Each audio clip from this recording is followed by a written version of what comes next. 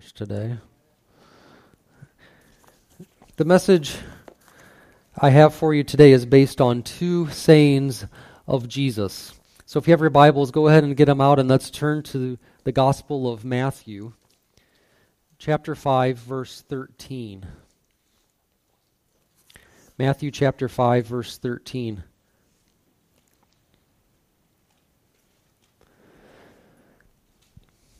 You are the salt of the earth.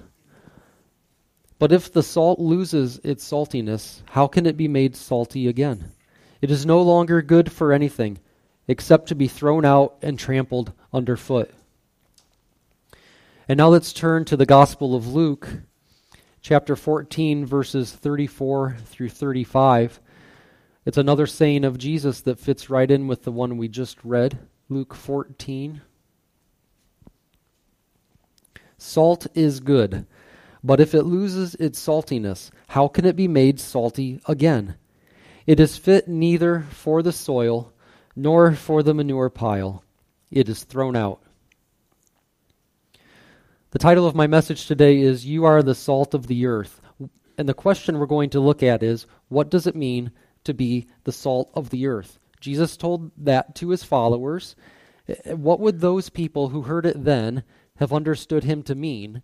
And important to us now, today, what do we understand it to mean? How do we apply that in our lives?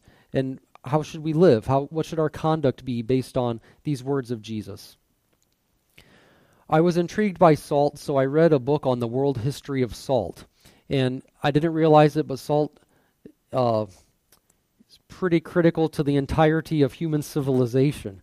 It had a huge impact on civilization throughout the centuries. It's always been a very precious commodity. Even today, when we throw it on our roads, it's still a very precious commodity when you're trying to avoid slipping and sliding on the ice. Throughout history, people have used various ways to obtain salt.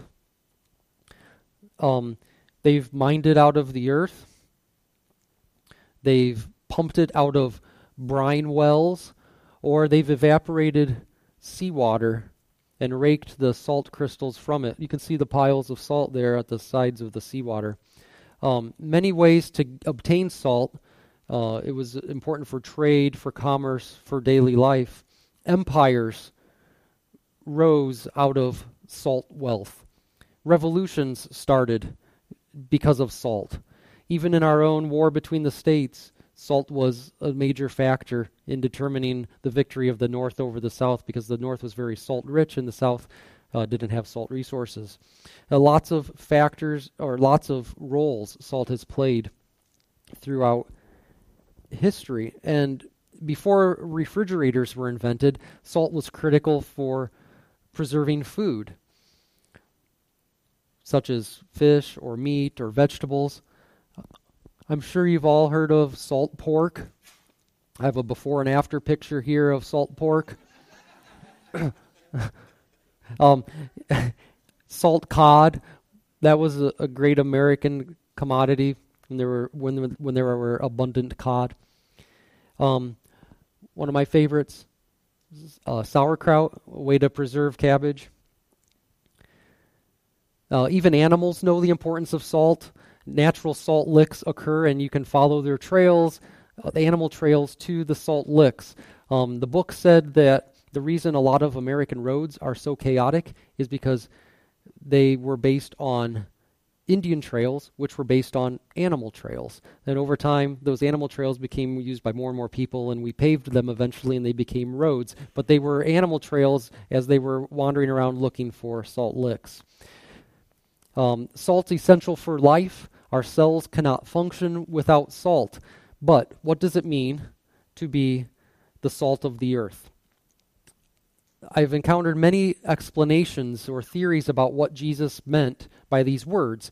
Some people have taught that he was referring to salt as seasoning or as a disinfectant. Some said it refers to wages or symbols of covenants or even a de-icing agent. But often the explanation is that Jesus was referring to salt as a preservative, like we just looked at with with preserving meat and vegetables. But how would that apply spiritually if salt's a preservative? Does that mean we should be out in the world trying to preserve it to prevent further corruption, to prevent moral decay? Does it imply that the best spiritual times are behind us and we're kind of like hanging on now on the defensive, trying to prevent things from getting worse? Maybe partly, but a lot of Jesus' words and sayings were not on the defensive, but were on the action side, the offensive. So let's look at the context of his words to see if that helps us sort out the meaning. His statements about salt, we looked at in Matthew 5, come right after his teaching on the Beatitudes. And Pastor Ron just finished a series covering all of the Beatitudes, so those should be fresh in our minds. I'm sure you remember some of the things Jesus said. People, he said, who are blessed, the poor in spirit, the meek, the ones who mourn, those who are thirsty for righteousness, the merciful, the pure in heart, those who are peacemakers, even those who are persecuted, Jesus called blessed. But when you think of these different types of people and descriptions of people, it seems contrary to the way that we normally think. Our natural human thinking doesn't want to call those people blessed. We see people who are rich and laughing and powerful and successful, and we think, those are the people who are blessed by God. They're on the right track. But Jesus, like he usually does, turns our natural thinking upside down, and he says, look beyond those appearances. Look at the way God sees, right? He says, God sees the heart. The meek, the peacemakers, the poor in spirit, the persecuted, he says they are the ones entering God's kingdom. They're on the path of eternal life. They're the ones who are blessed. So right after these countercultural beatitudes, and by countercultural I mean against the mainstream, right after he says all of these things that are kind of backwards to our thinking, he talks about being the salt of the earth. So what does he mean? That's the question today. What does he mean? I read an article in Christianity Today that claimed Jesus probably had an agricultural meaning in mind. So I thought about that, agricultural meaning. Well, that seems plausible because a lot of his teaching, his parables, his sayings were agriculturally based. His society was an agrarian society. He spoke from the culture. He spoke to things that people would be familiar with and they would encounter in everyday life. And the title of this article I read was, "You Are the Manure of the Earth." And that really caught my attention because I didn't expect to see an article like that in Christianity Today. And I thought, I'm going to read more and find out what they're talking about. And the premise of the article was that the people in Jesus' day used salt as fertilizer. And Jesus was telling them, be the fertilizer of the earth.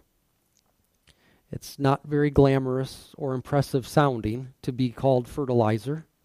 But then again, the people we just talked about in the Beatitudes don't sound impressive and glamorous either by the world's standards.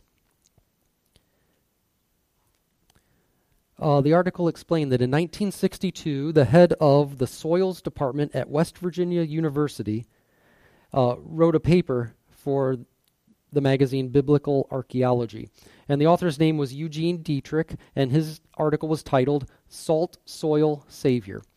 And he explained in it that before modern fertilizers were developed, salt was used in small quantities to improve soil conditions. It was used to help soil retain moisture, to make it easier to till, to free nutrients and minerals in the soil so the plants could flourish. Of course, we all know that putting too much salt around plants will harm them. I experienced this a few years ago when I decided to clean out the water softener tank that I have where the brine solution is. So I rinsed it all out and I had this thing full of water. I'm like, well, now what am I going to do with all this water? So I thought, well, I'll just it's water. I'll just put it out in the yard. So I just dumped it out in the yard. And then 2 days later, I looked and I'm like, why is there a big dead patch of grass in my yard? And Jenny's like, hey, isn't that where you poured all that salt water? Yep. Well, too much salt definitely killed the grass, but it did come back. Stronger than ever, probably. But too much will damage the plants. But the salt of the ancient world wasn't like our table salt that's just pure sodium chloride.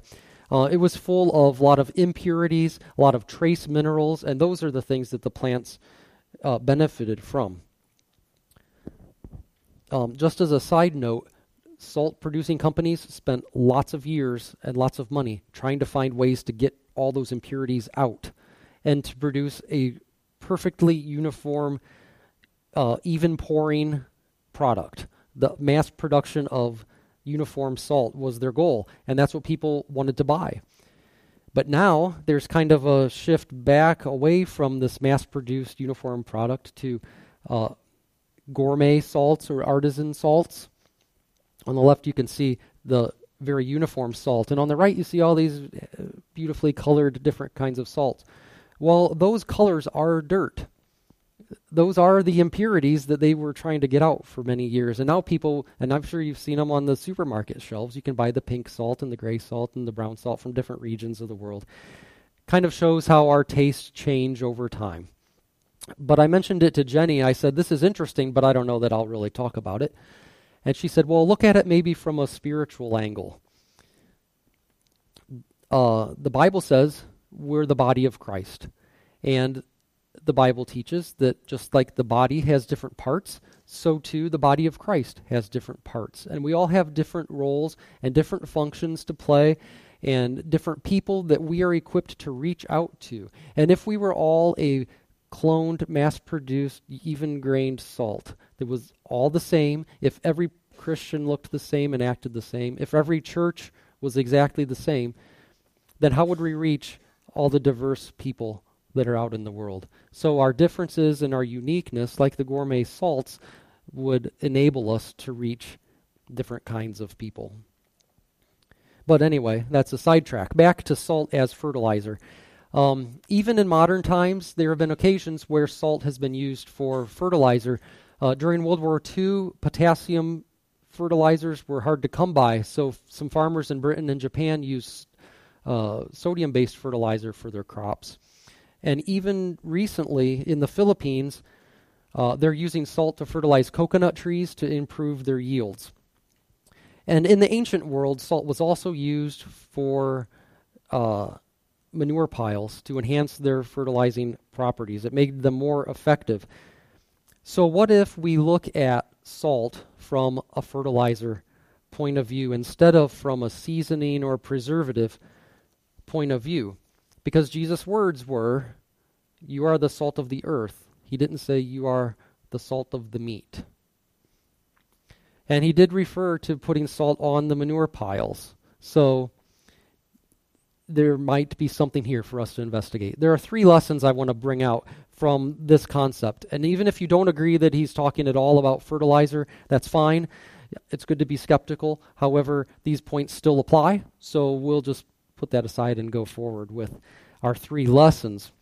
The first lesson is that fertilizer is for scattering, not clumping together. Too much fertilizer in one place, not good for plants.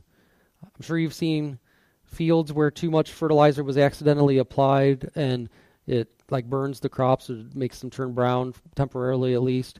Or if you watch gardening shows on TV, they're always sprinkling fertilizer very evenly and very thinly across the soil. That's what I have to do is watch gardening shows because I can't raise gardens. So if I want to see how a nice garden is supposed to look, I have to watch TV shows. Anyway, so how can we as Christians apply this idea of scattering and not clumping? Well, Jesus is saying, go out into the world. Don't just hang around your other Christian friends, but go out like he did, right?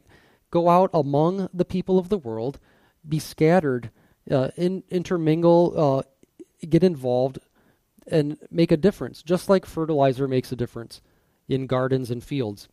Now, I'm not saying we shouldn't gather here today like we are for church service, for worship, for teaching, but after we are the church gathered, then we need to be the church scattered. And we go out into the mission field of our daily lives like fertilizer is scattered. And there was a quote in the article in Christianity Today that I'd like to read just a little bit later. First, I'd like to say that Jesus also gave us a command before he ascended. We call it the Great Commission. And what did he tell us? Go into all the world and proclaim the gospel to the whole creation. So the question we ask ourselves, are we acting like scattered fertilizer? Are we encouraging people wherever we go? Are we stimulating growth? Are we bringing life to places and situations where people are struggling? And after we've been somewhere, do people think, wow, I feel so much better that they were here and I talked with them? Or are they relieved that we left? So I'd like to read that quote now from the article, which says, "The followers of Jesus Christ are sent on a mission to stimulate growth in the parts of the world that are barren, and to be mixed into the manure piles of the world, so that God can use that fertilizer to bring new, virtuous life. But if those same followers are not committed to the radically countercultural message of Jesus Christ, they lose their saltiness, which is the unique witness to the power of the gospel that brings the kingdom of God to the messes of the world, stimulating life and growth. If we lose our saltiness, we cannot be the agents of change that Jesus intended for his followers to be." So that leads us to our second point, which is that fertilizer is different than the soil. They are distinct. And in Romans chapter 12, Paul tells us, do not be conformed to the world, but be transformed by the renewal of your mind, that by testing you may discern what is the will of God, what is good and acceptable and perfect. So don't be conformed to the soil of the world, is to paraphrase. Do not be conformed to the world, but be transformed. And the verses we read earlier this morning talked about not losing our saltiness. Jesus doesn't want us to compromise our values and compromise his gospel message and the truth of his word, that he is God. He suffered and died, was buried, rose again, paid for salvation for us by the shedding of his blood. That gospel message cannot be compromised. It can't be watered down so that it fits more with the soil of the world. It has to be distinct. It has to be the salt, distinct from the soil. He wants us to behave differently than the world. We need to live by God's standards and not blend in with worldliness around us. And the third lesson is, fertilizer does not exist for itself, but it exists for the sake of the plants it is nourishing. If you have a bag of fertilizer and you keep it in your shed and never use it, it is not effective. It doesn't serve a purpose by itself. It exists for application on to plants. It exists for the plants. Likewise, our mission is to help spread God's kingdom and cause spiritual growth wherever we go. And as fertilizer, we should target places where nothing is growing right now. And this probably won't look normal to people around us. They may say things like, why would that couple with small children give up their comfortable American lifestyle and go serve as missionaries in South America? Or, he was such a great athlete, he could have went pro. Why did he give all that up to work a job to support his widowed mother and 3 siblings? Or, they have such potential in their jobs. Why are they devoting so much time to helping adults with special needs instead of advancing their own careers? See, those are the measurements that God takes. That's the barometer he uses, is how are you impacting others for his kingdom, not how are you advancing yourself.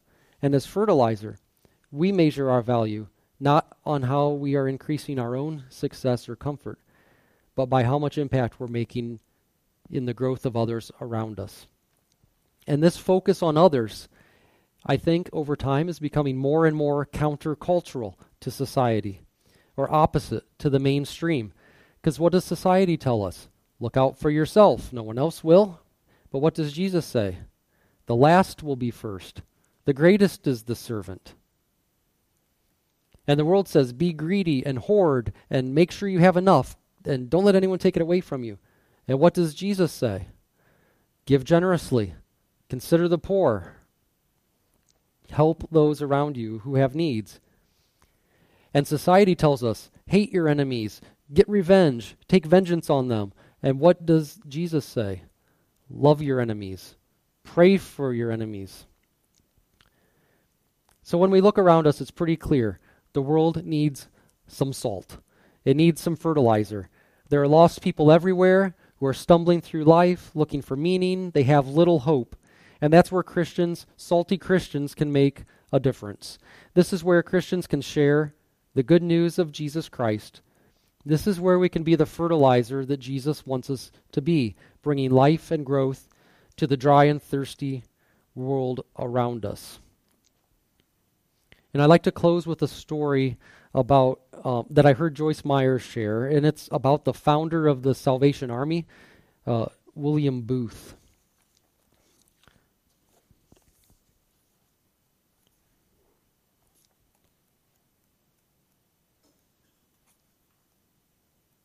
That's William Booth, in case you wondered who the random guy was on the screen. It was Christmas Eve, 1910. General William Booth, the founder of the Salvation Army in London, England, was near the end of his life. His health was poor, and he was going to be unable to attend the Army's annual convention. Booth had become an invalid, and his eyesight was failing him. No one knew he would not live to see another Christmas. Somebody suggested that General Booth send a telegram or a message to be read at the opening of the convention as an encouragement to the many soldiers of the Salvation Army that would be in attendance following Christmas, and their many hours of labor ministering to so many others through the holidays in the cold winter months. Booth agreed to send the telegram. Knowing that funds were limited and desiring not to use any more money than necessary, so that as much money as possible could be used to help the many people in need, General Booth decided to send a one-word message. He searched his mind and reviewed his years of ministry, looking for the one word that would summarize his life, the mission of the Army, and encourage the others to continue on. When the thousands of delegates met, the moderator announced that Booth would not be able to be present because of failing health and eyesight. Gloom and pessimism swept the floor of the convention, and then the moderator announced that Booth had sent a message to be read with the opening of the first session. He opened the telegram and read the one-word message: others. Let's all stand. Heavenly Father, we thank you for your word, for the teaching that we can apply into our lives. Lord, as we go forth today and this week, we pray that you would use us as salt in the earth, as fertilizer, Lord, to bring about growth for your kingdom, spiritual growth in the lives of people we encounter, whether that would be at school or at work or at Vacation Bible School. Lord, but everywhere we go, we desire that we would be a catalyst, a stimulant for growth, that our lives would be good examples, that our words would be encouraging words, full of life-giving power from your word. Lord, that we would be not ashamed of your gospel, but that we would proclaim it wherever we have opportunity. And we thank you for your love for us and for your graciousness and for your mercy and your kindness. And we pray now that as we go forth, we would go forth in your blessing and that we would advance your kingdom. We pray in the name of Jesus. And everybody said, Amen.